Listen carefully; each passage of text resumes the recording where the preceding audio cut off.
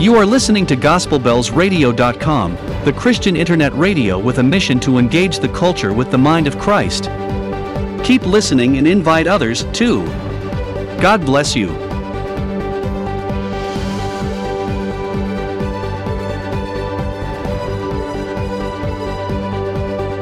Engaging the culture with the mind of Christ.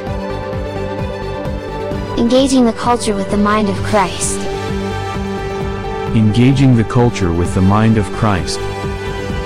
Engaging the culture with the mind of Christ. Engaging the culture with the mind of Christ. GospelBellsRadio.com is a community of believers learning together, praying together, bearing one another's burdens, and engaging the culture with the mind of Christ. To listen to live programs, tune in to www.gospelbellsradio.com. God bless you. Hello friends, my name is Deoni and I love listening to GospelBellsRadio.com. I love listening to Gospel Bells Radio. My name is Muyiwa Ayo Jimmy. Hello friends, my name is Olufumbi and I love listening to GospelBellsRadio.com. Learning together, praying together, bearing one another's burdens, and engaging the culture with the mind of Christ. To listen to live programs, tune in to www.gospelbellsradio.com. God bless you.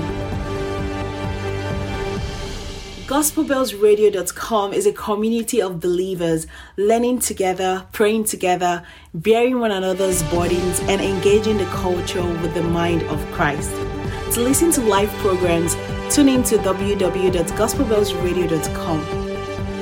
God bless you.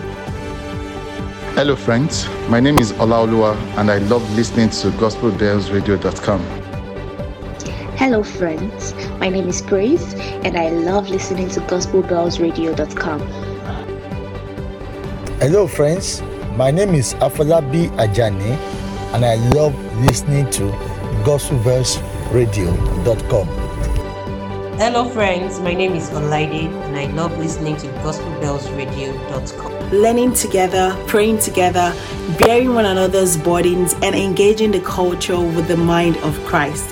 To listen to live programs, tune in to www.gospelbellsradio.com. God bless you.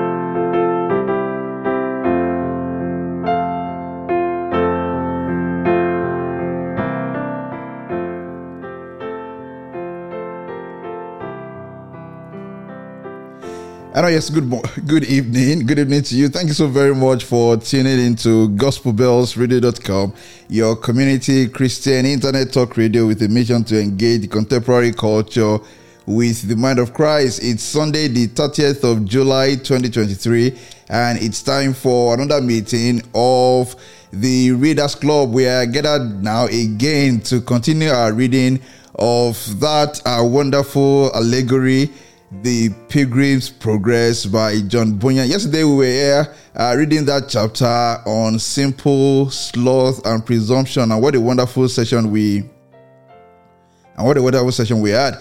Okay, we're going to begin as we always do, singing that hymn, "Come we that love the Lord, and let our joys be known," because we are marching to Zion. We are marching to Zion, and that's our permanent hymn for this study. So thank you all. I see everybody there at GospelBellsRadio.com. I also have in the virtual studio, and I think we have just 2 members of the class now in the virtual studio. Thank you, Bolanle Babalola. Thank you so very much. We missed you yesterday, and thank you also, Stabene Seka, right now in the virtual studio with us. And for everybody at GospelBellsRadio.com, yes, we all can be part of this study. You can use the WhatsApp widget on our page. Okay, let's sing together. Come, we that love the Lord, and let our joys be known. Why? Because we are marching to Zion. Let's sing together.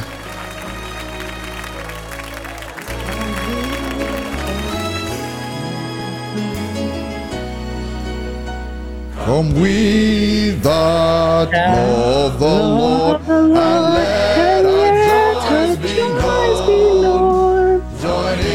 Join in a song with sweet accord. Join in a song. Accord, and thus surround the throne, and thus surround the throne. We're marching to Zion, to beautiful, beautiful Zion. We're marching upward to Zion, the beautiful city of God.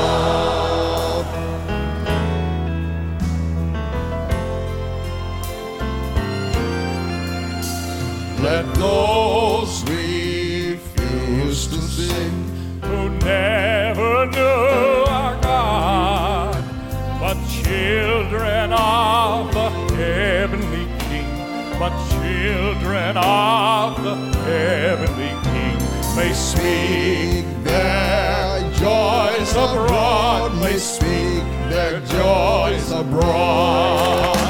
We're marching to Zion, to beautiful, beautiful Zion.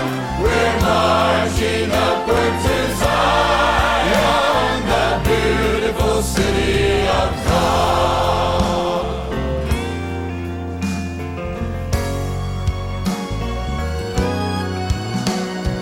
Let our songs abound, and every tear be dry. We're marching through Emmanuel's grounds. We're marching through Emmanuel's grounds to fairer worlds on high, to fairer worlds on high. We're marching to Zion, to beautiful, beautiful Zion. We're marching upward to Zion, the beautiful city of God. We're marching to Zion, to beautiful, beautiful Zion. We're marching upward to Zion, the beautiful city of God.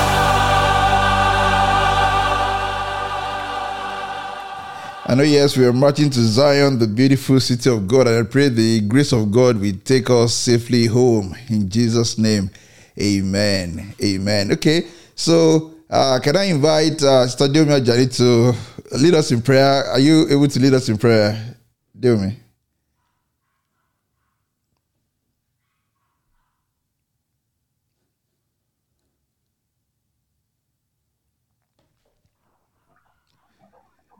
Okay, yes, go ahead. Hello, can you hear me? Yeah, we can hear you. Go ahead, please.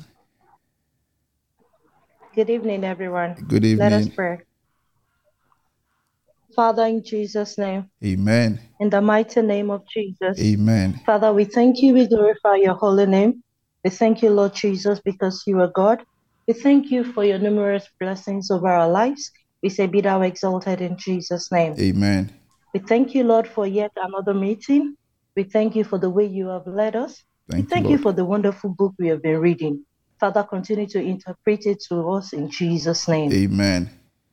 And everything that we'll be doing today, we commit into your holy hands. The more we read, the more you will show us your great and wonders in Jesus' name. Amen. Thank you, Father, because you do much more for us. Amen. In Jesus' mighty name we pray. Amen. Amen. Thank you so very much, Yomi. God bless you. Really good. Okay, I'm going to invite us now to open our microphones, and if you're at GospelBells.com, just read along the memory verses for this study, the 3 permanent memory verses. After that, I would like somebody to do a quick summary of yesterday's chapter, Simple, Sloth, and Presumption. So I'm minded to call, Sister B just a second, because we were with us yesterday. You made such fantastic contributions all through. So, Sister B, if you're available, get just a quick summary for that chapter, Simple, Sloth, and Presumption. Okay, are we ready now? Let's read those memory verses, the 3 of them. Ready?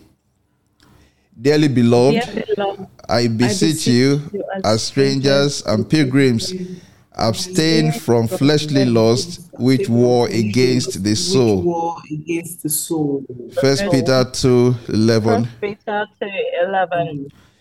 These all died in faith, not having received the promises, but having seen them afar off, were assured of them, embraced them, and confessed that they were strangers and pilgrims on the earth. Hebrews 11:13. And pilgrims on earth. Hebrews 11:13.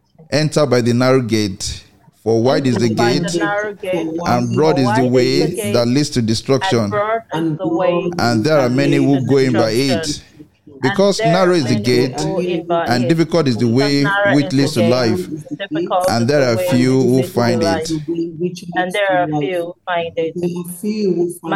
Matthew 7:13-14. Exactly. There are few who find it. I think we are going to have use for this verse today as we read about formalist and hypocrisy. Okay, let's have a quick summary. Sister B, are you able to do that?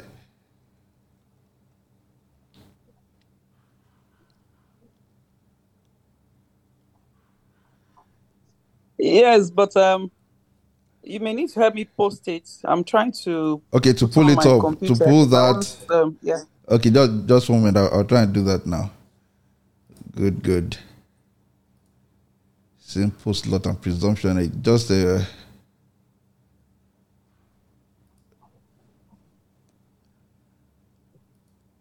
Okay, I believe you have it now, right? Good.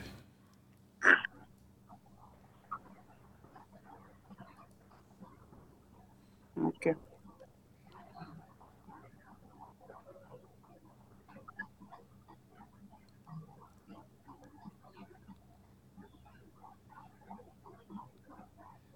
Okay, so yesterday we read Simple, Sloth, and Presumption. Yes.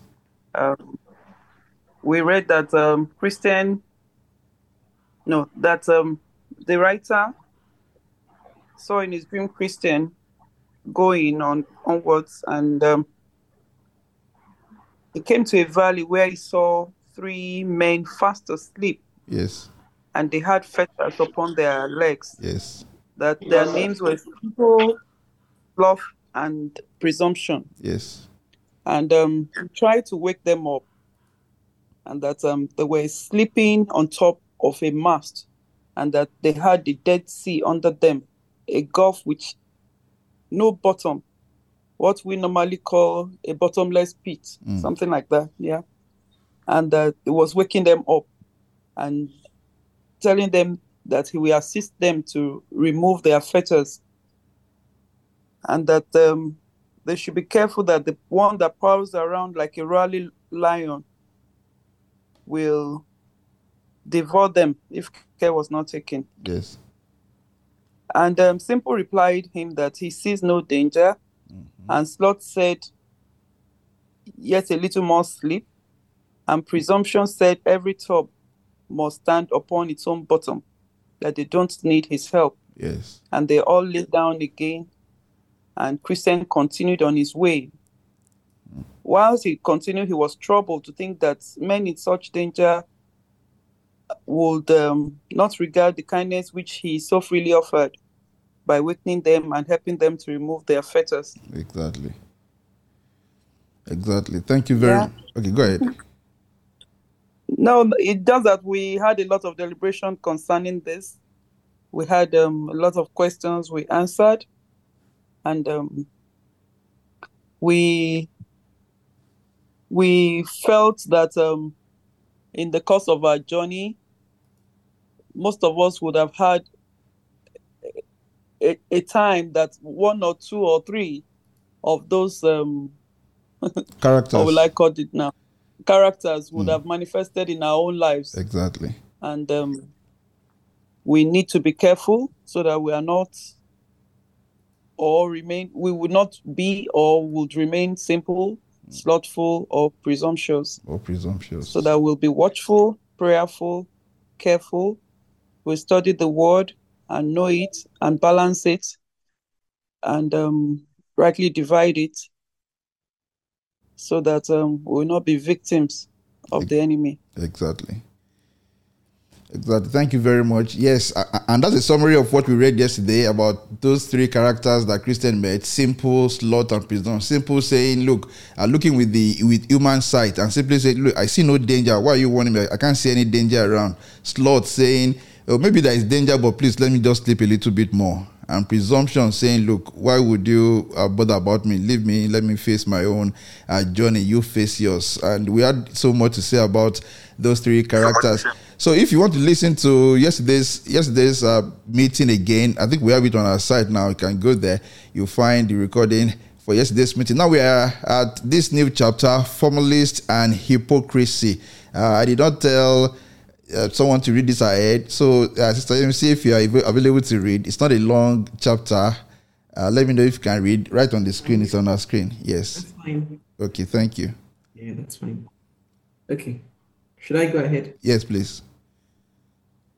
Okay. Formalist and Hypocrisy. And as he was troubled about this, he spotted two men come tumbling over the wall on the left side of the narrow way. They soon caught up to Christian and entered into conversation with him. The name of the one was Formalist, and the name of the other Hypocrisy.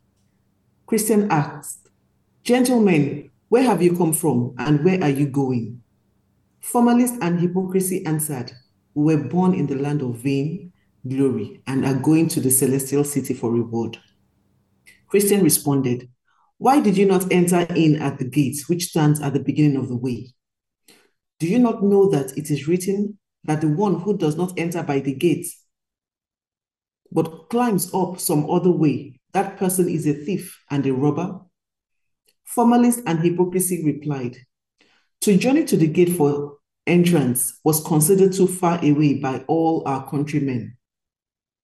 Besides that, our custom is to always make a shortcut and climb over the wall."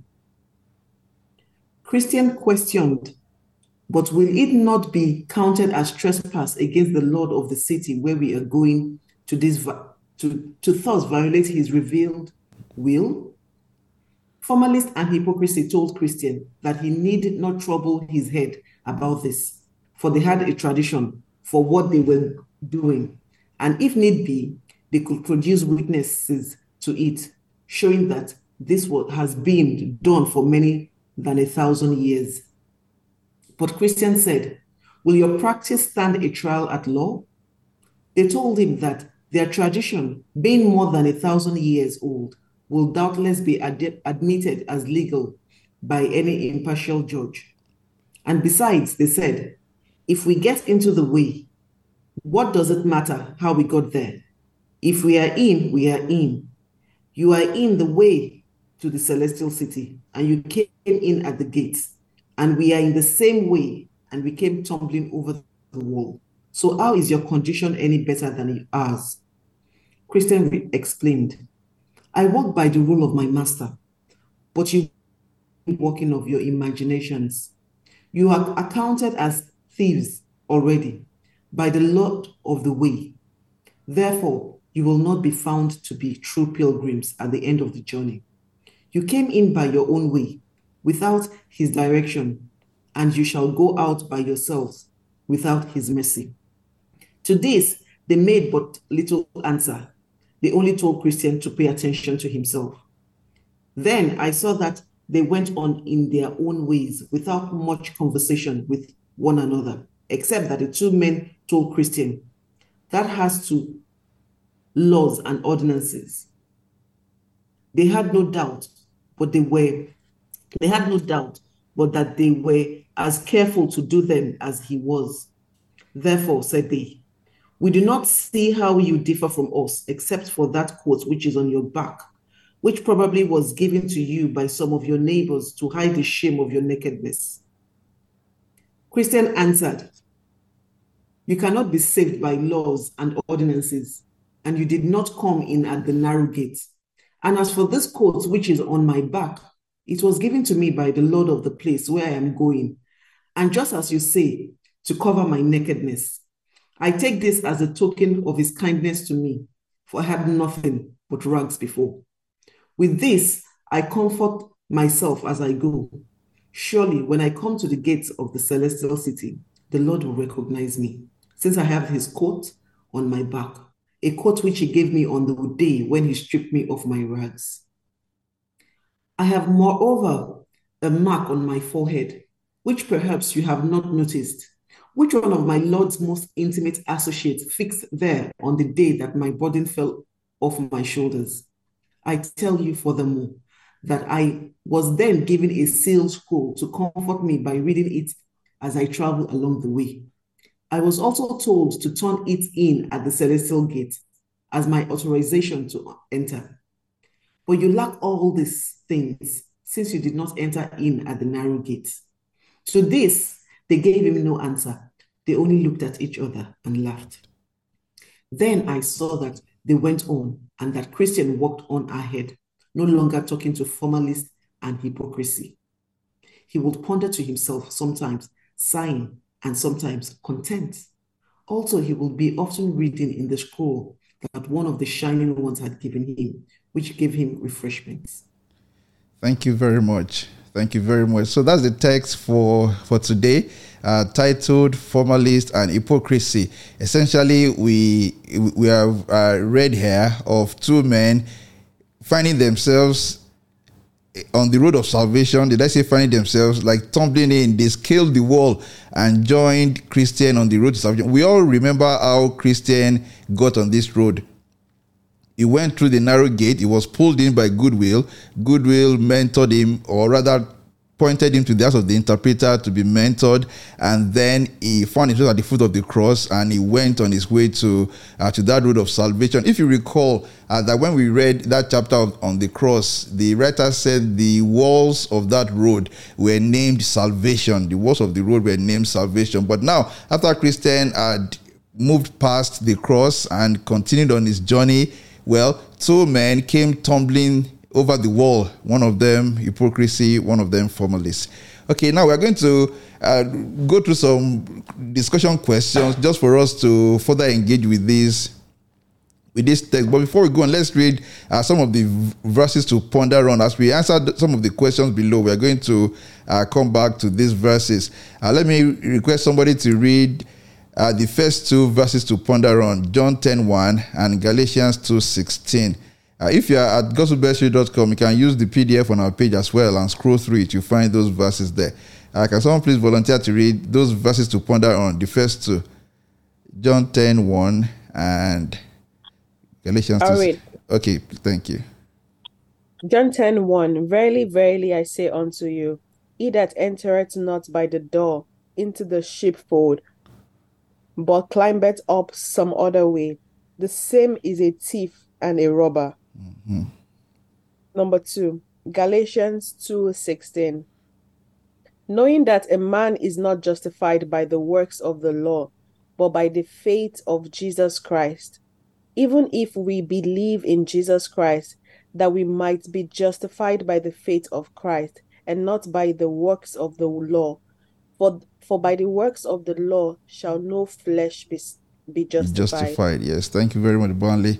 For by the works of the law shall no flesh be justified. I'm going to go to the first discussion question today. The question is this: is everyone in the church truly saved?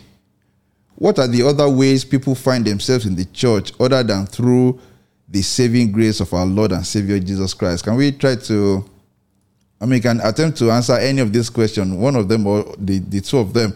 Is everyone in the church truly saved? And what are the other ways that people find themselves in the church other than through the saving grace of our Lord and Savior Jesus Christ? So we know that, yes, you can, many of us find ourselves in the church. And by saying the church, we are using the church to represent like the road of salvation. We find ourselves there because we believe in our Lord and Savior Jesus. Are there people who find themselves in the church through some other ways? And of course, this is open to those who are at GospelBellsRadio.com. You can type your answers as well. What are the other ways that people find themselves in the church, find themselves on the road of salvation? But those who did not go through the narrow gate or the cross, but they are there. I want to say something, but yeah, go ahead. I'm just trying. So I just thinking about it right now. I feel like some people find their way to the church and they're not truly safe. So I'll give an example. So let's say you find your way to Christ because you went through a certain challenge in your life, right? And because of that, you held on to that, but it's not like you're truly saved, but just because God helped you through that process. And so you held on to God, but deep down in you, you're not like truly saved. I don't know if that applies, but that's what I think. No. I quite see your point. And when I was preparing, my mind did not even go there. But that's a valid point you made. Some people who find themselves in the church because of what they themselves needed at that time. And I think there is biblical validation for what I've just said. Remember those that Jesus fed, who went to him and he fed them with bread. And then the next day, they went to him again. He just said to them, and then he began to talk to them about salvation, the true message. And they were not happy with it. And just say, because I fed you, that's why you came to me. Now I'm telling you the truth. You're not prepared to listen to that. I totally agree with you. That's one other way that people find themselves in the church other than through the saving grace of our Lord and Savior Jesus Christ. Yes, people who go to church wanting one thing in particular, praying for it. They are just hoping, in this church, maybe I can get well, maybe from an ailment, or I can get provision. That's primarily why they are there. That's absolutely correct, Burnley. Thank you very much. That's absolutely correct. Yes, any other one? I'd like to make it. Okay, go ahead. Yeah. Some people are also born into the church. Exactly. By that I mean that their parents were Christians, so to them it's a religion. It's a way of life. That's where they were born. So they attend church every Sunday. Yes. They're members of particular church. Exactly. And they even possibly serve in the church, but yet they have not yet met with the Lord. They do not have a personal relationship with him. It is just a religion to them. Exactly, and that's absolutely correct. I had that in mind as well. Exactly. Those who found themselves in the church because they were born there, that's all they've ever known. And they just want to be upstanding members of the community. That's what good people do, That was good members of the society do. They attend church, they're active in church, and some are even active in some ministries. Some people follow in their parents' footsteps. If their parents were, say, guild of stewards or ushers or altar servers or this or that or choristers, they also do the same thing, and they feel that I'm carrying on the family tradition, and that's so true. That some people who are in church are just carrying on the family tradition. Look, we've always been there. My grandfather did this, my father did this, and it's just the right thing to do. That's so true. Okay, so we've identified two now. Some people find themselves in the church because they're actually looking for a solution to some pressing earthly problem. Some because they were born in that church. That's what their fathers and their forefathers did. Okay, I'm talking about those who are in the church because of what their parents did or their grandparents did. I want to take us back to a portion of the text where when Christians question formalists and hypocrisy. Okay, I have it on the screen now. They told him that their tradition, being more than 1,000 years old, would doubtless be admitted as legal by any impartial judge. Did you see that? So even in this text, you have Formalist and Hypocrisy referring to a tradition that goes back 1,000 years. And there are so many people like that who can say, look, why are you doing this? I'm doing it because this is what we have been doing for 1,000 years. Maybe in my family or in this country or in this church. That's why we are here. That's why I come here every Sunday. Okay, thank you very much for joining us. Thank you for this. I want to read this from our WhatsApp page. It says, not everyone in church is saved. Some people find their way to the church because their parents force them or their parents have titles to protect. Exactly. So this is exactly echoing what we have just discussed. But I love the angle you have mentioned again, because their parents forced them. And that's another thing. We've been discussing those who find themselves in church because they think, oh, let me just follow my parents. Some people were forced and they're just there. And then we also have this. Why some people see it as a normal norm to go to church every Sunday without having a relationship with Christ. Exactly. So some people see it as a normal norm. How can I just sit at home? It's the right thing to go to church on a Sunday. It's the right thing to belong to a church. Good. So we have about 3 now. Those who are in church because they need something. They need to get an earthly problem solved. Those who are in church because they were born there, those because they were forced there, some because it's just the normal thing to do, just the right thing to do, to go to church on a Sunday. So what does this tell us? That when we're in church, not everyone is truly saved. Not everyone is truly saved. People find their ways through different means. And anyone, I think the only thing... Praise the Lord. Hallelujah. I just want to add to, the question, yes. All the people in the church, they are saved. And I want to say that even some clergy are not saved. Which is alarming. It's a profession. Exactly, they as see a profession. Exactly. Because, they need money or something, they go to Bible college, and anybody that goes to Bible school is now a pastor. Mm-hmm. But and it's only God, it's only Christ, that makes one a pastor. Mm-hmm. It's a calling. It's not that because I've been to Bible school, according to Ephesians 4. So, but many people, because they see the glamour of the clergy. They see, let me hide under that cover. And they're not born again. They're not born again.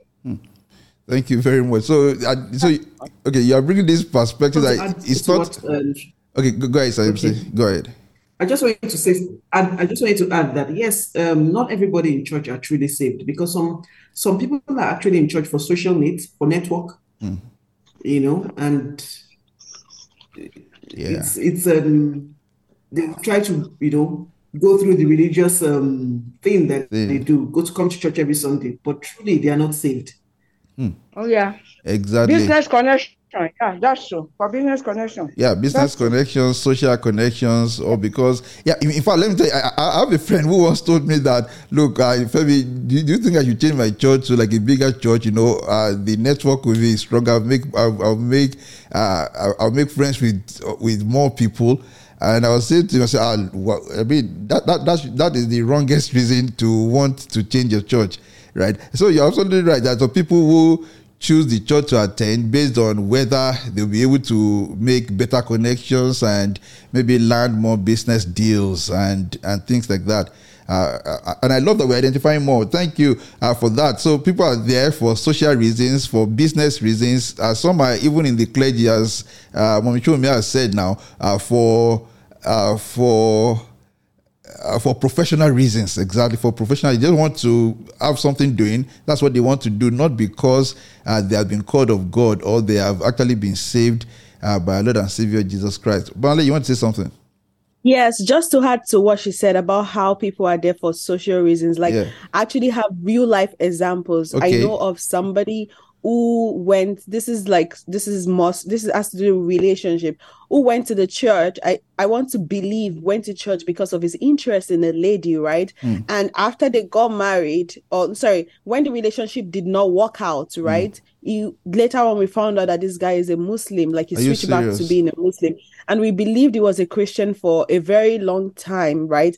But when the relationship did not work out with this lady, it switched back to a Muslim. I actually had one funny encounter about a guy who came and is like, oh, my friend said if I come to this church, I'll find a girlfriend. That was actually his pickup line, right? Wow. So it's so funny how people come into church for different reasons. And something funny actually happened again today. So it's very funny. So I was in church with a friend and we came out together. And the next thing she's like, oh, look at this guy. Watch this person.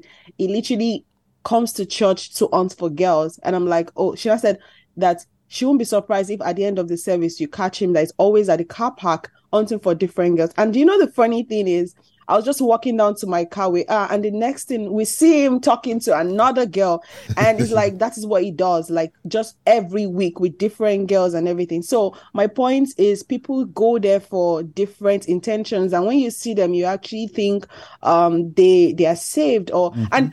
Funny enough, this guy was in front of us, lifting his hand, praising. In church. I'm not judging him fully, but like no, you're not judging him. It's a right. I mean, you have observed rightly. It's just what I also observed. Because when she was telling me in church while the guy was praising, she was like, "Oh, look at this guy! Just look out for this person." And it was like literally watching. So in my mind, I'm like, "Why is she saying this about this guy?" But funny enough, we came outside, and it was less than 20-30 minutes. And I see this guy also trying to talk to this girl, and she had to tell the girl, like, hey, cut it off. And that one was saying the same thing to her, that was what he was trying to do, right? So it's just more about we being careful also, because people come in for different reasons. Relationships, social, anything, yeah, so... I mean, thank you for sharing those experiences, and they are real, and we should be careful about that. If you recall that yesterday we were reading about the simple-minded person. The simple-minded person is the person who sees only with the eye of sight, does not see from the viewpoint of the Bible, does not see with the eye of faith. He looks around and says, oh, there's no danger. Again, the simple-minded person, we just look at everybody and say, look, oh, everybody sings, everybody raises hands. I wanted to say only hands, but not only hands for everybody. Everybody raises hands up to God. Everybody prays. Everybody bows their head. Therefore, I can lower my guard. Everybody is a Christian here. That is not the way for a prudent person to act. A prudent person must be able to know the signs of those who are not truly saved, who are just in the church for those different reasons. We have here on WhatsApp, Momioji saying some people found themselves in the church because of ceremonial days, e.g. naming their child or for their wedding, exactly, in this part of the world, some people join churches because they want to be able to have maybe a priest or a pastor name their children. They want to, in fact, some people join churches because they are planning to get married, and they want to be able to marry that church, and then they join for a while, and then they want to be able to join that church. So these are the people, I would say, who scaled the fence. People who did not come in through the narrow gate, who did not experience salvation, who did not get to the cross, but they are there either because it's a profession for them as clergy, because there are business connections to be made, because they were born there, because they were forced there, because they had a pressing earthly need or physical need, and then because they are looking they have ulterior motives, such as what Bolanle described earlier on. So you look at our second question, which says, let us look at the text. And from this text, what are the indicators that someone in the church has not had the salvation experience? And why is it important to know this? Because we have said it, but why is it important for us to know this, to know or to have some compass to determining whether a person in the church has not had the salvation experience? How can we know these things? How can we know these things? For example, so we go through the text and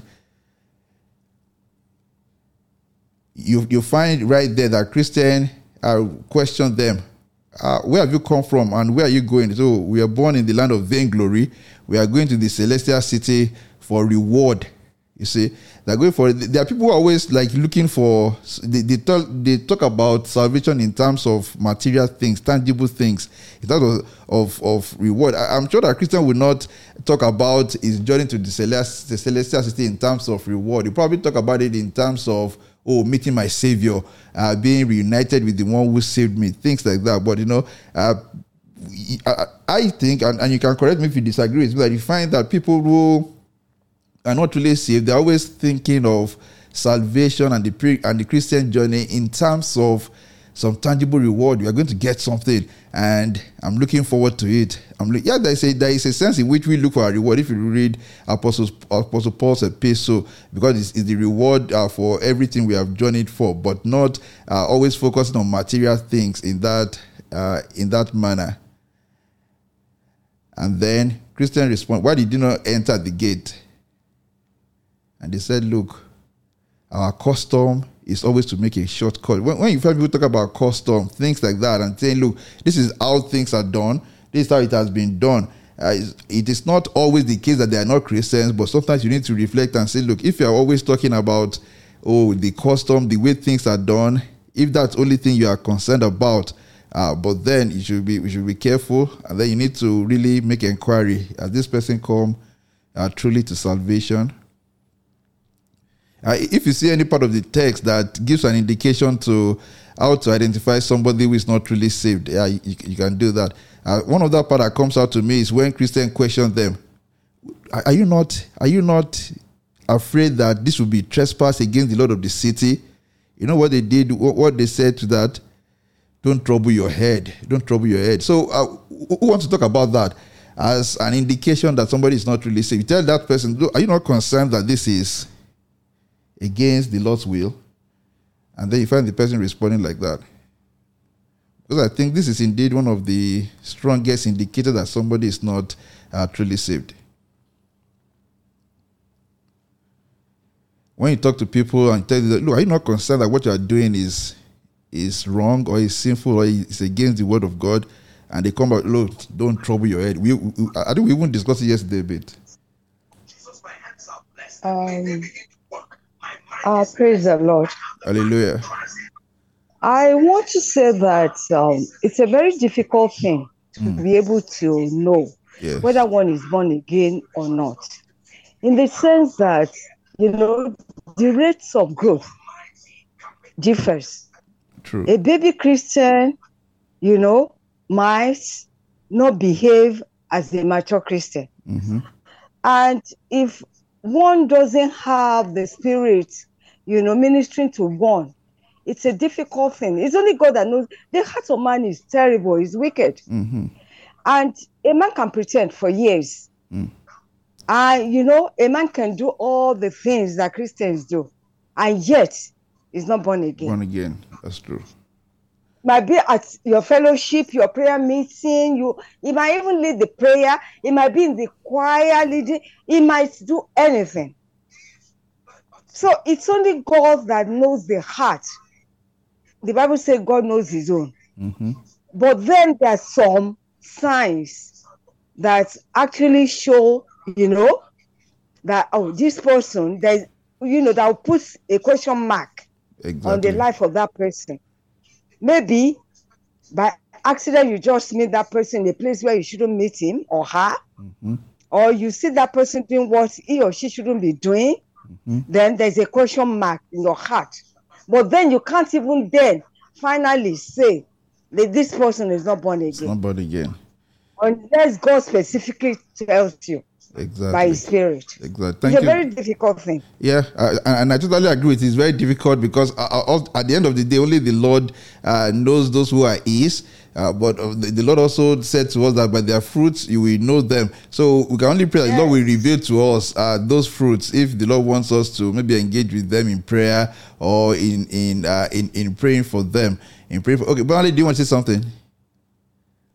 Yes. Go ahead. I just wanted to add to what she said. Like, she's right that you can't actually know the mind of everyone, but also there are some people that you might be able to tell probably when you draw closer to them. Their character can show that. Also, if by we studying our Bibles, like through discernment, we can know, okay, is this the right way or not? And you'll be able to tell, okay, if someone that is really saved and claims this and that shouldn't do certain things or shouldn't react or accept certain things. So I support what she has said because it's difficult. Even most times we that we are saved, we tend to also display some characters that will show that, that we are you shouldn't actually do. Exactly. saved? Yeah. Right. So, but in order to be able to tell some of it will be more of the character, also by through reading our Bible, it's easy for us to tell what is right and what is wrong. What is wrong, yeah. And we can discern from that also. Yeah, exactly. Thank you very much. And I fully agree with the two of you that it's difficult to know. And that's why there is a reader to that question. Why is it important to even know? Why is it important for us to know?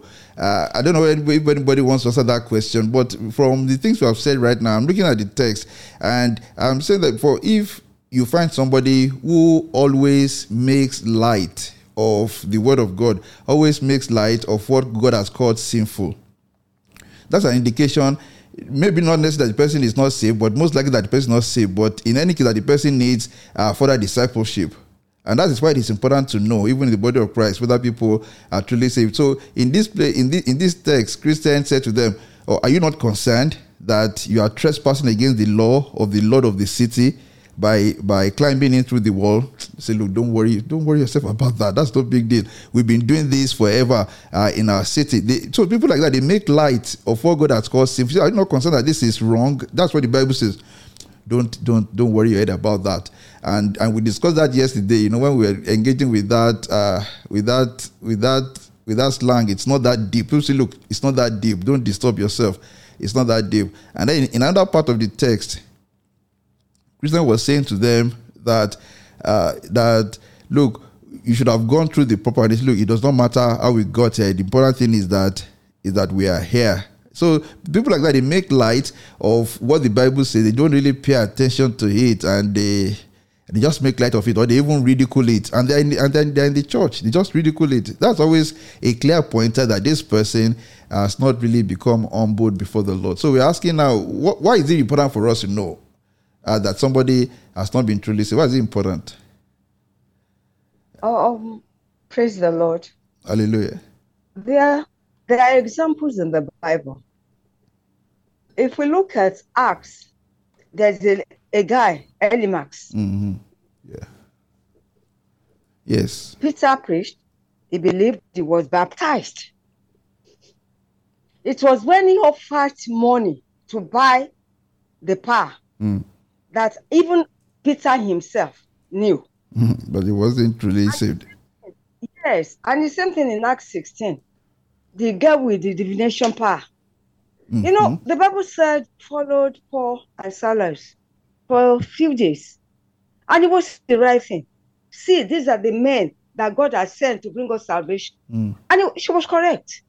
Until a few days later, something just happened, I believe spirit of discernment, to Paul, and Paul said, you, and rebuke that spirit. Yes. And that was what put them in prison and things like that. So it's may the Lord give us wisdom and spirit of discernment to be able to know who is who. Who is who, exactly. Thank you, ma. The spirit of discernment, and it's important to know who is who. One, because there may be people who need better discipleship in the church. And the Lord, of course, that's one of the reasons why He has placed His people there in the church. So you may need to do more discipleship for people. Second is that because you don't want to be led astray. If you read 2 Timothy 3:5, when in 2 Timothy 3, the apostle writes to Timothy, say, look, in the last days, perilous times will come. You'll find people like this, and then he mentioned those who have a form of godliness, but they deny its power. And you see that trait in Formalist and Hypocrisy. People who, they are on that godly road, but they are denying His power, the power of godliness. They are denying that the scripture is binding on them. Are you not afraid you are trespassing? No big deal. Don't worry your head. So I think it's important to know whether the people we are fellowshipping with, those who claim to be to have been saved, it's important for us to know, to want to know whether they are saved, to pray for discernment, so that we know whether whether there are opportunities for further discipleship, and then so that we ourselves are not corrupted or led astray. Imagine thinking that somebody that you are fellowshipping with is truly saved, and then you trust that person's opinion, you trust that person's teachings. Mama Chomi mentioned even members of the clergy who may not be saved. Imagine that, and then you consider whatever that person says to be the gospel truth. If you don't have a compass to know, if you don't have a compass to at least make some have some indication as to the salvation status of that person, that would be really, really dangerous.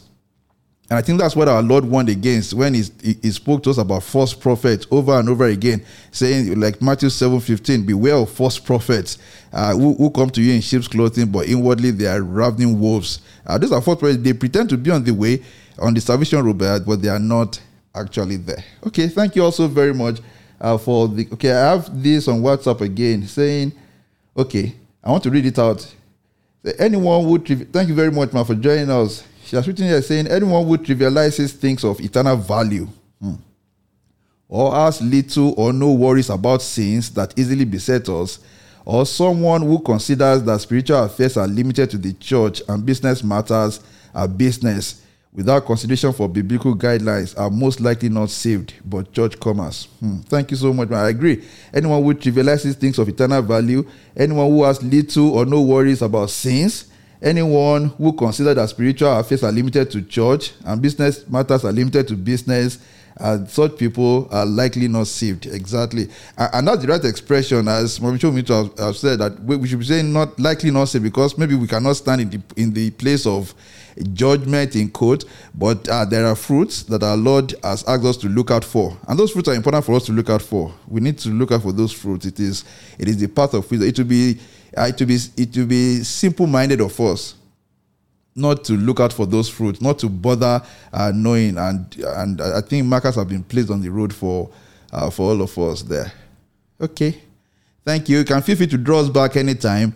As I go to the third question, what made Formalist and Hypocrisy so certain of the reliability of their approach? Just look at the text and try to answer. What made them so certain of the reliability of their approach? They scaled the wall and joined Christian on the road to salvation, but when Christian approached them, what do you think you are going to make it all the way to celestial city? What did they say? Something important. I just wanted to reflect on it briefly. What made the two of them so certain of the reliability of the approach? That, look, what we are doing is a well-tested approach. Thank you, Dr. Ogunwale. I see you joining us now. We're glad to have you. Thank you, Bro Femi. Good. So if you take time to look at that text, and there is something there, has anybody found it? What Formalist and Hypocrisy said to Christian after Christian said to them that, he said, will your practice stand a trial at law? Meaning that, look, okay, Sabian, do you want to say something? Yes, I was just going to say that after he asked them that question, they told him that their tradition, exactly, which is more than 1,000 years old, exactly, would doubtless be admitted as legal by any impartial judge. Exactly. That's exactly what they said. You guys said, look, will your practice stand a trial at law? But let's even look at that question that Christian asked. Is that going to be a trial at law for pilgrims? Pilgrims, when we get there, when we get to the celestial city, will that be a trial at law? Not a trial formal, but will that be a form of examination before we enter the celestial city? And I think that's the point Christian was trying to make, and that's something we should not gloss over here. They said, with all these things you're trying to do, will it stand the trial at law? They said, of course. Yes. Exactly. Yes. Because there's so many people that believe that there are many ways to enter heaven. That it's not only through our Lord Jesus Christ. Exactly. Some believe that we are all children of Abraham. And that it's just our way of expressing it that is the same. That is different. We all have the same heritage. And that we are serving the same God, just in different ways. Many people believe it, and they've been believing it for years. Some Christians even still believe it too. Exactly. Muslims and Christians are the same, that we're all children of Abraham. Exactly. And that some even mix it. They read Psalms, they pray. They do what we call Islam. Mix everything together. Mixed with Islam. Because they believe that we're serving the same God, and that either way or both ways would get us to heaven. Yeah. And we find that it's not true, because we have been told that there's only one way, which is Jesus, the way, the truth, and the life. No one comes to the Father. Can't go through to God through any other way but through Jesus. So definitely, if that may be called standing a trial at law, who did you come through? Who did you come matters at the end of the day. Exactly. To either to inherit eternity with God. It's Jesus or no one else. No one else. Every other person is a thief. Like our Lord Jesus Christ said, they are all thieves. They are all thieves. And it's only him that is the door. Yes. Absolutely. Thank you very much. And I love that you referenced John 14:6 there. A lot of time, the way, the truth, and the life, no one comes to the Father except through me. Would that be a sort of trial at law? Would that be a sort of asking questions just before people are admitted? Revelation 20:15, that's number 4 on our verses to ponder. And if anyone's name was not found written in the book of life, it was thrown into the lake of fire. So there will be an examination of sort there to see at that point, is this person's name in the book of life? It will be that question will be asked. Sister Tawunuga saying, I don't think so, because for you to make it to the celestial city, it means your works here have been tried and you have been judged worthy of your works. Okay, so this is an opinion. As I was saying that I don't think there will be a trial at law, because for you to even make it to celestial city, it means that your work has been found worthy. But this figurative in this work, this work of fiction is talking about making it to the gate of the celestial city, a gate of the celestial city, and then you are asked, is this? It's talking about the day of judgment. Basically, everybody will make it. The gate of the celestial city is like judgment, getting there, and for the Lord of the city to determine who comes into this place or who goes into the other place. And those questions will matter at that time, whether you have been watched. Okay, I want us to quickly read this. No, Bro Femi. Okay, go. Okay. Bro Femi. Yeah. Maybe I should just say that. When I read issues like this, whether in a book or maybe someone is preaching, I just feel so blessed that I have truly come to know the Lord Jesus as my personal Lord and Savior. And that I am not afraid to ask myself those questions as I journey along. Yeah. The question of whether I am on the path, whether I'm still in the faith, whether the things I am doing will stand the test of all time. Yeah. The Bible says in 2 Corinthians chapter 5 verse 10 that for we all shall stand before the judgment seat of Christ. Yeah. So for a believer to say, well, I have become born again and all that is left is for me to show up and everything will be all right, is part of the picture, but it's not the entire accurate picture. Yeah, that's true. The accurate picture is that even the believer will stand before the judgment seat of Christ. Now, there is the seat of grace, the throne of grace. Mm-hmm. Hebrews chapter 4 tells us that is what we are before now. But that throne of grace will cease and it will become a throne of judgment. Now, if you look at that Revelation chapter 20, the great white throne judgment is meant for unbelievers and those who might become the tribulation saints. Yeah. Those of us who had been caught up in rapture and the dead in Christ would arrive with Christ when he will be coming for that judgment experience. If you look at the arrangement of Revelation, we would have been taken up with him and would have joined his host on his coming down to earth. Meaning that we would have had our own evaluation at a point. Absolutely. So exactly, is that evaluation that must be emphasized at all times? And we must emphasize it because it is lack of an understanding of that evaluation that leads many to jump over the wall and say it really does not matter. It does not matter, exactly. But it will then matter You see, in that script, in that passage, the Christian was asking, will it stand the trial at law? At law, yeah. It's not going to be the law of Moses. Romans chapter 8 gives us another law called the law of the spirit of life in Christ Jesus. And that will be the standard by which all actions and thoughts will be evaluated. So if a man lives according to the traditions of the flesh, according to the traditions of the self-life for 1,000 years, when those traditions come to the law of the spirit of life, they will be meaningless and of no moment before the judge. Mm-hmm.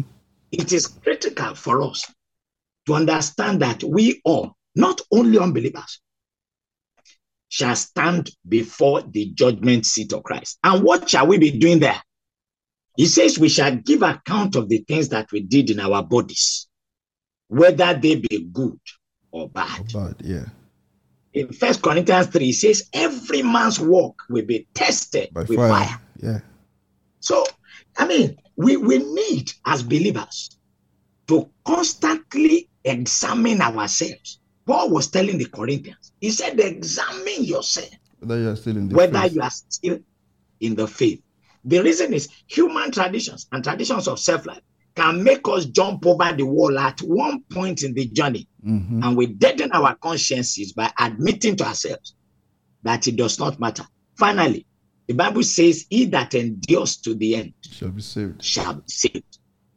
Meaning that at the point of being born again, we are saved. But there is an enduring after that to an end. And that end is the trial that we are talking about. When that man will be rated, and it will be considered whether he has truly endured to the very end. And he did not succumb to jumping over a wall in the middle of the journey. I pray God help us in Jesus' name. Amen. Amen. Thank you very much. And I love that analysis there.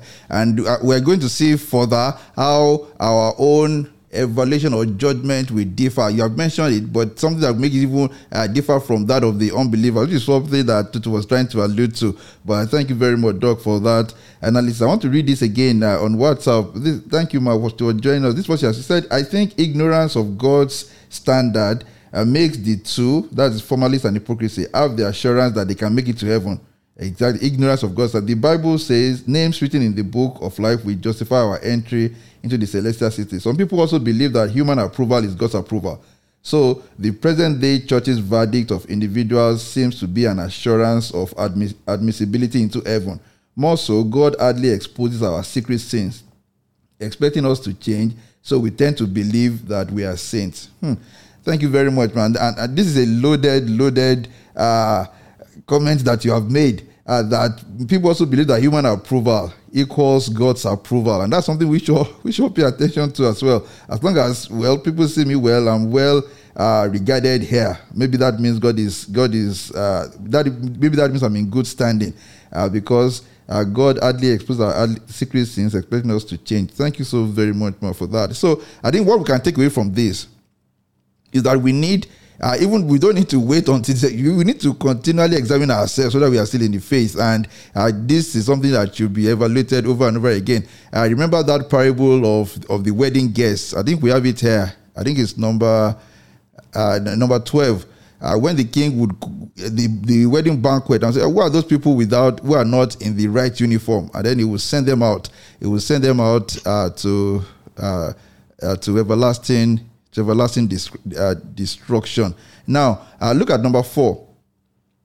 Formalists and hypocrisy mentioned that their custom was to always make a shortcut. That's what they said. Look, it's our custom in this place to always take shortcuts. What are some of the shortcuts that Christians employ nowadays to achieve spiritual objectives? And how can we discern between genuine steps and deceptive shortcuts in our Christian walk? What are some of those shortcuts that people employ now for spiritual objectives? Formalists and hypocrites, look, what we always do is just to employ shortcuts, and we get by.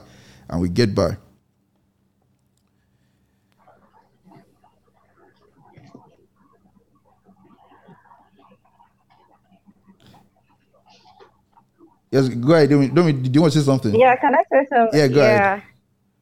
Okay, something just popped up to my mind just now, and pertaining to the shortcuts believers feel that maybe they can get approval from God. Some of it that just popped up to my mind was when some believers feel if they have like 21 days fasting, 40 days fasting, and when you do this kind of exercise, okay, you feel that, oh, this is my admission into heaven. Oh, Yes. if I can fast for this long, oh, I'm number one in the book of life. My name is written, and I'll be able to. So I feel that these are shortcuts, or maybe like a kind of tradition that we just find ourselves to do, and people do it, but not really being saved. Not being saved. I hope I was able to make something. No. Yes, you did. And that's some of the things that I'm hoping that we'll be able to mention here. The things that we do, and just things that are clearly designed to assuage our own conscience, or that would make us suppose that, well, if I do this, then God should be pleased with me. God should help me. Especially that person who mentioned earlier on that some people are on the road of salvation, they're in the church because they need something like an earthly need from God, and they keep saying, maybe if I give this money, maybe if I participate, okay, they call for a 100-day fast or 50, maybe if I do it, God will then be pleased with me. And then maybe when they are praying, they may not put it into words, but then in their heart they are saying to God, I did that fast, and I was faithful in that fasting. I gave this gift, or I attended all these programs. They may not be bold enough to say that to God's face, but in the heart they are wondering, why is he not answering me? I've been doing these things, or I've been doing that. Then I should be acceptable before God. And what Mommy said here, thank you, ma, for this. What you said earlier on, that sometimes human approval. So we just seek human approval. Look, let me do things right, so that in this church, in this community, they know me as somebody who is of good standing. And then God, I will be acceptable before God. Okay, thank you, Tutu, for writing this. He said contracting prayer and fasting. Exactly. So people even go to this of contracting prayer and fasting. Maybe you go to some people and say, look, please join me in prayer, and you give them money, fast for me, giving to the church as a way to please God or justify evil acts. Exactly. So thank you, Tutu, for saying that. Yeah, Bro Femi. I like that. Okay, sorry. I like that bit about contracting prayer. But I can even say that those who do that, they are quite serious in a way. Now, the one that I find more challenging is somebody who actually does the praying himself, believing that prayer will make God happy, but lives an ungodly life. Exactly. So what do? I was preaching somewhere at a night vigil, very strange, and it was a men's vigil. This man was there from the time I got there till the end. So when we had preached for some time, in fact, that day God gave grace, I spoke for a while. And it was time to pray. As I wanted to lay hands upon this brother, I heard the Lord say, lay hands suddenly on no man. I said, what's that now? So I didn't lay hands on him, and I let him be. So after the meeting that morning, the brother approached me. And he said to me, he said, well, sir, I have some issues to discuss. One, I'm actually a lottery operator. Okay. And my pastor does not know. That's the business I do. Imagine. Secondly, my plan was to go to my girlfriend after this vigil. And I was thinking, is it possible for a man who will be going to his girlfriend to attend a vigil? How can you bring the two together? But he told me, he said that was his plan. But having listened to the word of God and having had an encounter, he would not go to his girlfriend anymore that Saturday. Can you imagine? He came probably to the night vigil to pray so that he will anchor God on his side. Exactly. But by morning, he will proceed directly in the opposite direction. So he was trying to achieve an objective, which was to get God on his side. Yeah. And then he was living a life by shortcut, thinking that shortcut of prayer will get God on his side while he lives a godless and unacceptable life. I mean, We have heard of those who would say, okay, I engage in prostitution, but God will not refuse my tithe. At least with that, He will manage that. Yeah. Shortcuts. I mean, yes, shortcuts. When God is asking for you, exactly, the long course is you can no longer be a prostitute. He doesn't need your money. He wants you so that you will no longer be a prostitute. I say, no, God, take the money. Let me remain a prostitute. And it will not work. It will not work. It will not work. Thank you very much. Thank you very much. And that's so telling, really. Something. Okay, go ahead. Go ahead. Sir, yes, I want to say that, tradition is man-made, and it's like human approval. Lately, Christianity and tradition are sort of working, at par.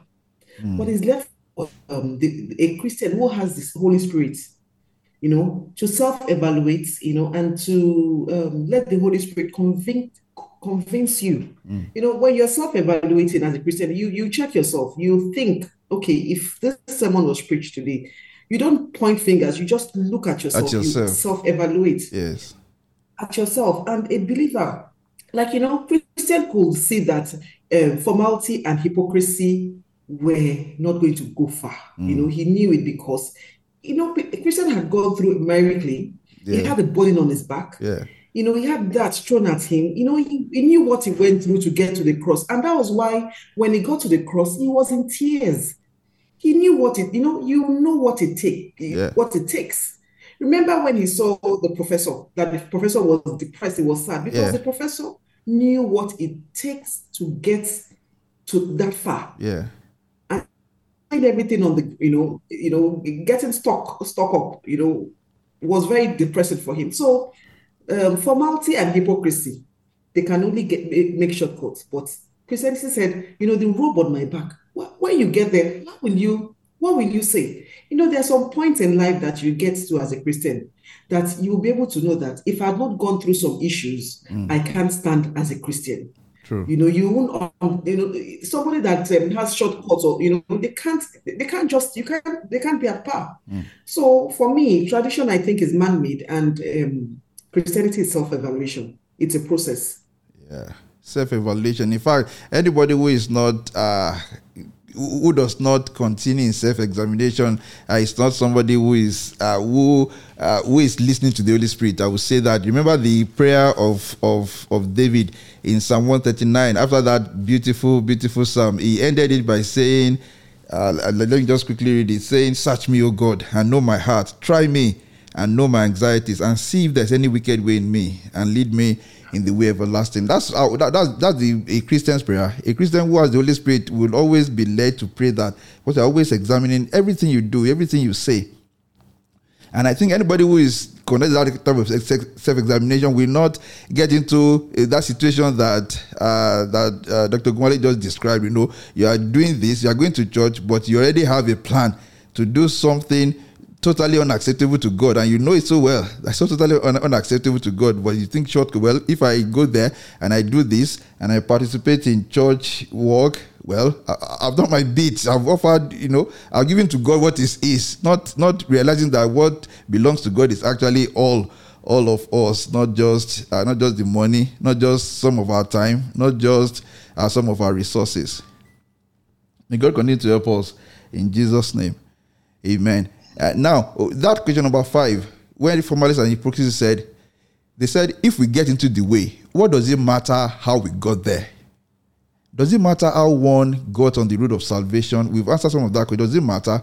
Number 1, it matters because Jesus has proclaimed that I am the way, the truth, and the life. No one comes to the Father except through me. So it matters that one goes through Jesus Christ to get on the road to the celestial city. It also matters because there will be that evaluation. If a person's name is not written in the book of life, that person will not be admitted into the kingdom of God. It matters because, again, we talk about the wheat and the tares. Remember that parable? And our Lord had said, when they said to our Lord, should we uproot the tares and throw them? I said, no, leave them. Exactly.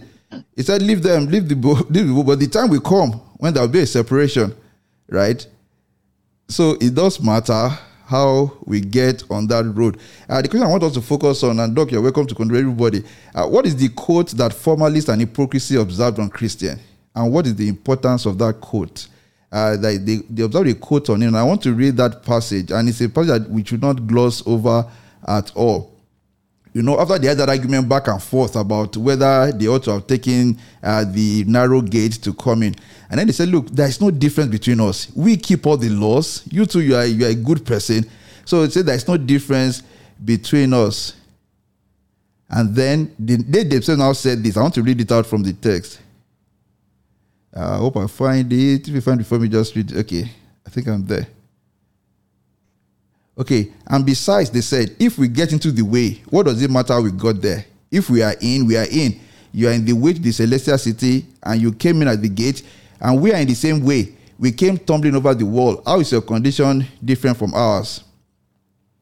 Then they told Christian, they said, look, we do not see how you differ from us, except for that coat, which is on your back, which probably was given to you by some of your neighbors to hide the shame of your nakedness. So they also saw a difference. Say, we are the same thing. We keep the law. We do the right things. We are in good standing in the community, even in the church. You are in good standing. There's no difference, except, well, you have this coat. Anyway, you have this coat. Remember that coat was given to him at the foot of the cross. Who wants to say something about that? What is the importance of that coat?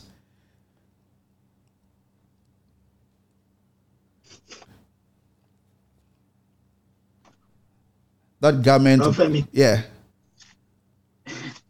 You know, the book Pilgrim's Progress is an exercise in self-examination. Yeah. So sometimes I don't even want to look at the quote through the eyes of another man's experience compared with mine. I want to look at the quote by evaluating my life before I came to understand the righteousness of Christ, and when I carried on with my own righteousness. Yeah. See, so I leave everybody out, and I'm going to present myself to the house. Yeah, good. There was a time that I was living the Christian life in the rags of my own righteousness. I lived by laws. I lived by stipulations. I lived, in fact, by decree. Femi, you recall, years ago in secondary school, to overcome our restlessness, we were told to fast for 7 days. You remember? Yes. Because we were restive young men, and our leader felt we needed to break that extreme energy. Yeah. And we fasted. But after the fast, did we not return to our restiveness? We did. That was the life I knew for years. And I was born again, as Brother Femi would attest to. Until I came to a point when I understood that a coat was given to me different from the rags that I was planning to wear on myself. And that coat is the righteousness of Christ. Absolutely. In Isaiah chapter 66, we see a beautiful parallel. Yeah. Chapter 66. Yeah. Robe of salvation. Yeah. Coat of righteousness. Yeah. Garment In Isaiah chapter 66. Yeah. The Bible says, he that killeth an ox, verse 3, is as if he slew a man.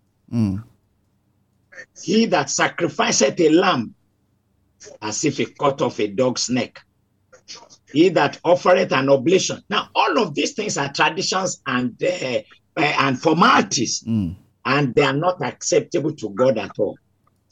He that offereth an oblation as if it offered swine's blood. He that burneth incense as if he blessed an idol. I said, all these great things that should please God. God said, I don't have anything to do with them. All our righteousness, they are like filthy rags. And that was the parallel drawn between what he was wearing before, the filthy rags. Exactly. And then the cloak that was given to him, the coat that was given to him, the righteousness of Christ. Let me end it this way.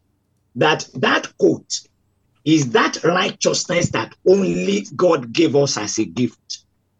So much so that when we engage in self-examination, we don't draw a conclusion that I think I'm fine. No. We draw a conclusion that I shall continue in the righteousness that I was given. Exactly. Not that I can have, that I was given. It is a gift. Exactly. If I depart from it in my carelessness or in my mistake, I return to it. It is a possession that I was given. It is a gift. Exactly. I do not desire something else. I do not explore something else. I live my daily life in that coat. Now, when I get to heaven, there is no other thing I can give as evidence that will be enough. And there is nothing I could have done in error that righteousness will not stand to deliver me from. So even if in my journey, I made errors of judgment and I committed sins, when I confess them, I will never wear rags again, because it is only the coat that I was given that God will forever see upon me. Exactly. It's such a great deliverance. It is. And I thank God for that blessedness. Hallelujah. Hallelujah. And thank you for sharing that personal experience with us. And that is the experience of many of us as well.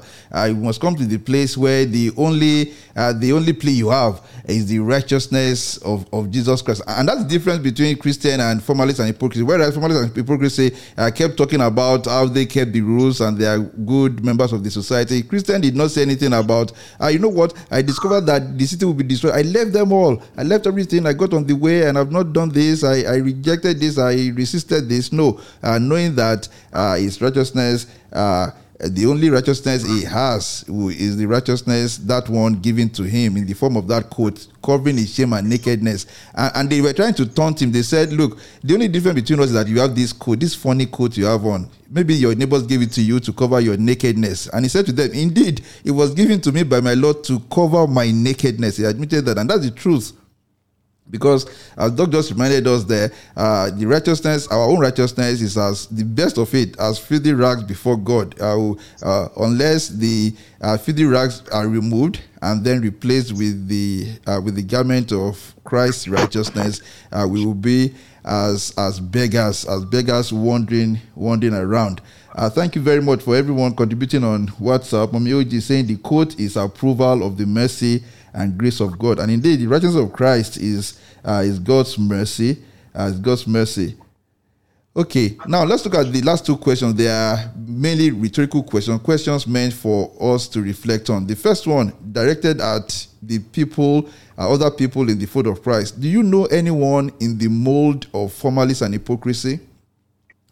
And I suppose that many of us, I must have come across people like, even as I read this, my heart went out to certain people that I know who are good people. I actually respect them for their industry. I respect them for their integrity. But every time we talk, I find that they keep talking about, look, Mr. Femi, I don't do all these things, so I just do what is right, you know. And we say, what are you doing about their situation? Or rather, what should we be doing about their situation if we come across people like that? Very quickly, can we have contributions very quickly? If you know anyone, if you come across anyone in the mold of Mr. Formalist and Mr. Hypocrite, these people who do not appear to have had an encounter with God, but really, there are people you should admire because maybe they are excellent at what they do. You find no fault in them in terms of their standing, integrity-wise, etc. What should we be doing about their situation? Yeah. Show me, what is this something? What should we be doing about their situation if you come across people like that? If you know them, people like that. I do not know about your case, but I know about a couple. I know that, and my heart went to them as I read these texts. I think one of the most important things is to keep them in our prayers. We are praying that the Holy Spirit will actually reach out to them and bring them to the knowledge of God's saving grace. One of the most difficult people to witness to would be somebody who is actually making effort to do what is right in this world, you know, but who has not realized that the righteousness acceptable to God is the righteousness of Christ. Okay, we have under the verses to ponder a portion from Matthew. For I tell you that unless your righteousness surpasses that of the Pharisees and the teachers of the law, you will certainly not enter into the kingdom of heaven. There is no human righteousness that will take anyone into heaven. So even if it surpasses that of the Pharisees and the teachers of the law, who tried all their powers to keep all the laws, no human righteousness will get into heaven, because those who think that human righteousness will take them into heaven, they are people who don't truly understand the holiness of God. If you truly understand how holy God is, you will know that there is no human righteousness that will qualify you to go to heaven. And that is the way to engage with people like that, to let them understand the holiness of God. What God demands is much more than keeping of the laws or any form of human righteousness. And more importantly, we should be praying for them. If you know any such person, you should be praying for that person. Yeah, Brother Femi, thank you for raising the matter of prayer. And it's one of the greatest elements of the Christian life, to be humble when we look at other people. Yeah. So it is that humility that will help us realize that first we must take them to the altar of grace. Yeah. That we are not in a hurry to intervene in another human being's life. Yeah. Who are we really? Mm-hmm. Let's not be in a hurry. Let us spend time. Yes, I agree that the soul of a man, in terms of the eternal salvation of that soul, is an urgent matter. Yes, I agree. But please, let us be humble enough to understand that only their maker can engage in that intervention. Absolutely. So we take them to the altar of grace. Exactly. And we say, Lord, these are your people. We bring them to you. And then God will give us the word to publish to them. Because if we run ahead of ourselves, we might just be hitting just a solid wall. Exactly. But when we allow the Lord to go ahead and break up the fallow ground, we will not sow among thorns. Mm-hmm. And just a minor thing you raise, we begin to redirect their eyes to the light from heaven that is brighter than the sun. Absolutely. Can you imagine if the Lord had not gone ahead to deal with a Saul of Tarsus? What would an Ananias have been able to do? Absolutely nothing. Would have been difficult. So I pray God will just help us in these matters. Amen. Amen. Exactly. So we proceed in prayer, and then the Holy Spirit will now lead us into all things, including how to engage with people like that. And one other thing to note is that it is a Christian thing to be burdened, to have a burden in your heart for people who have not come to know the Lord. You have to have that burden in your heart. When you know people like that, you have to have a burden. That burden should lead you to the place of prayer, and the Holy Spirit will take the lead. As Doc has said, thank you very much. And then finally, how did you get on the road of salvation? How did you get there?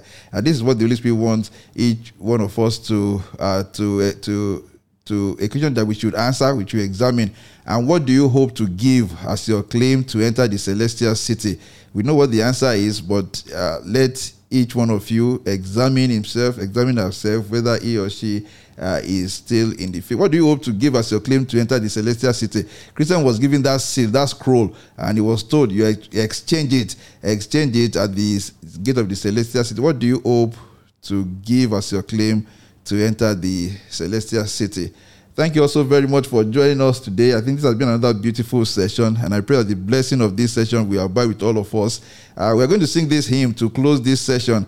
Have you been to Jesus for the cleansing power? Many questions raised in this hymn, and as we sing it, I invite you to actually ponder on these questions. Have you been to Jesus? Are you daily walking by the Savior's side? These are questions that we should be praying that the Holy Spirit indeed will ask us every new day.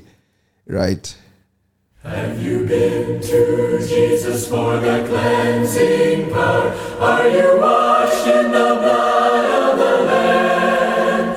Are you fully trusting in His grace this hour? Are you washed in the blood of the Lamb?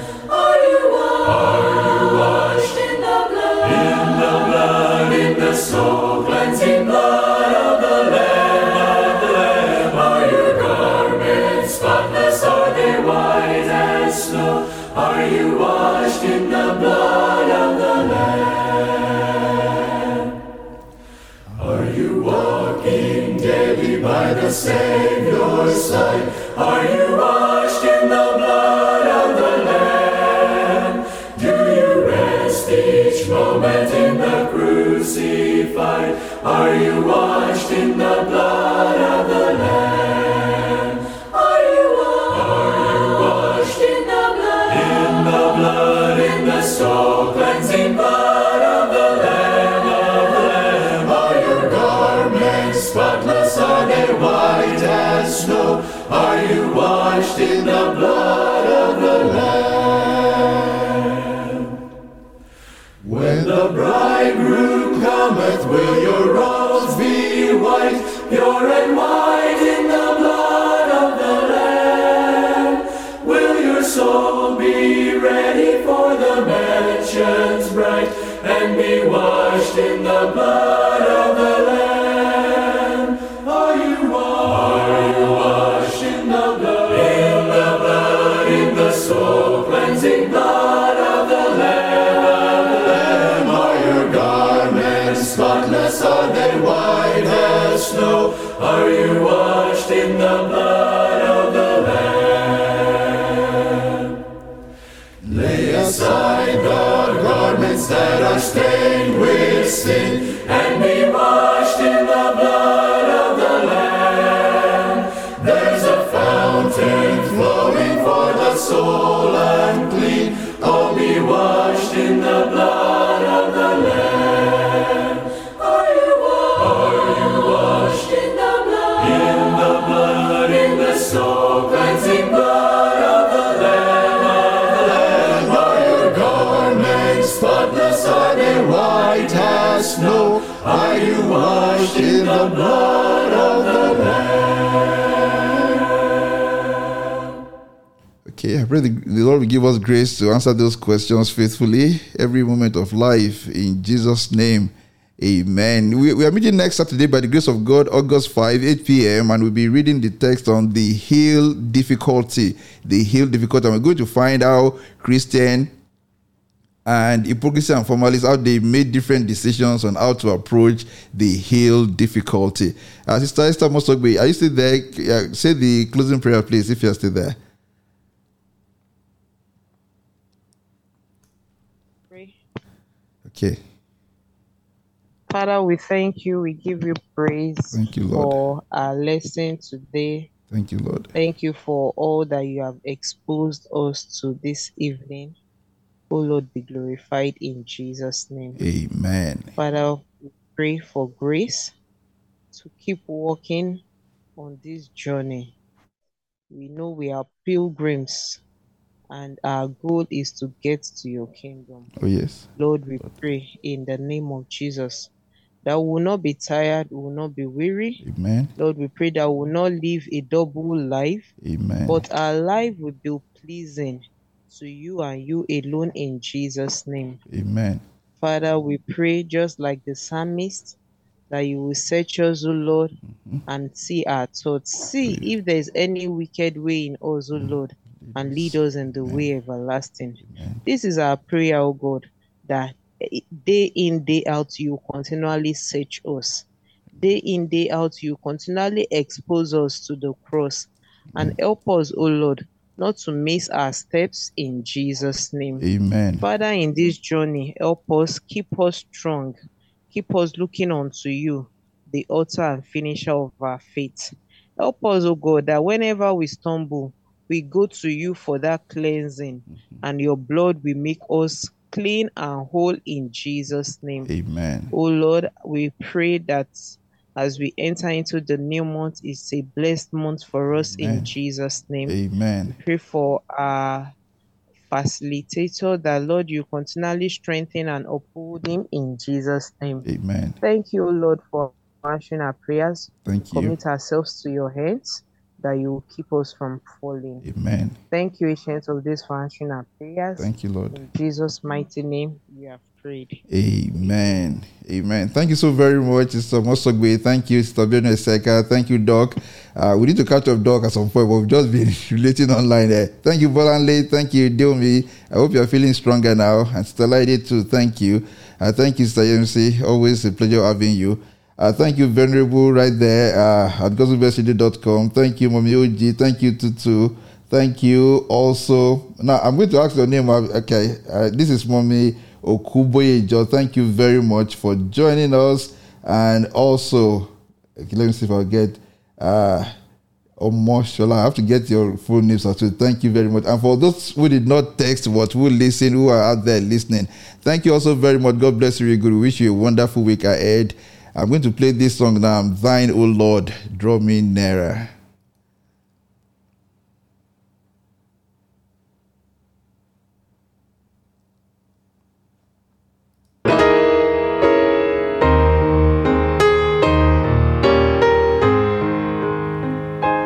I am thine, O Lord, I have heard thy voice, and it told thy love to me.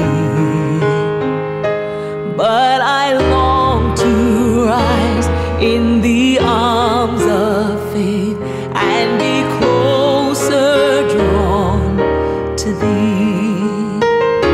Draw me nearer,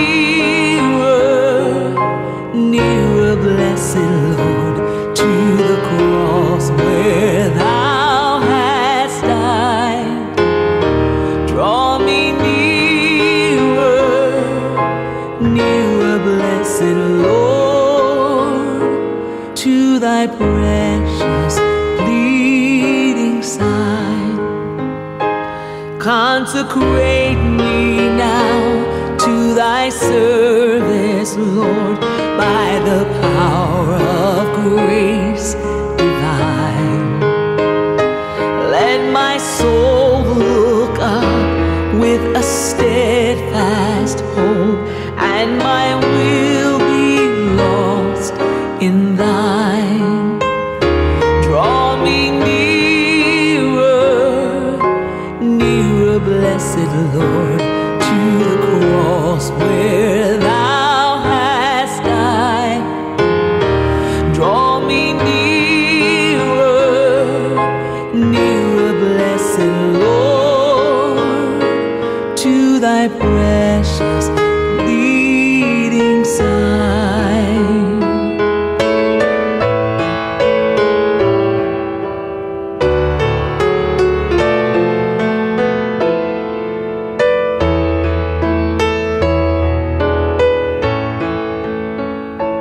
There are depths of love that I cannot know till I cross the narrow sea. There are heights of joy that I may not reach till I rest in peace with thee. Draw me nearer, blessed Lord, to the cross where thou hast died. Draw me nearer, blessed Lord, to thy precious bleeding side. Draw me nearer, blessed Lord, to thy precious bleeding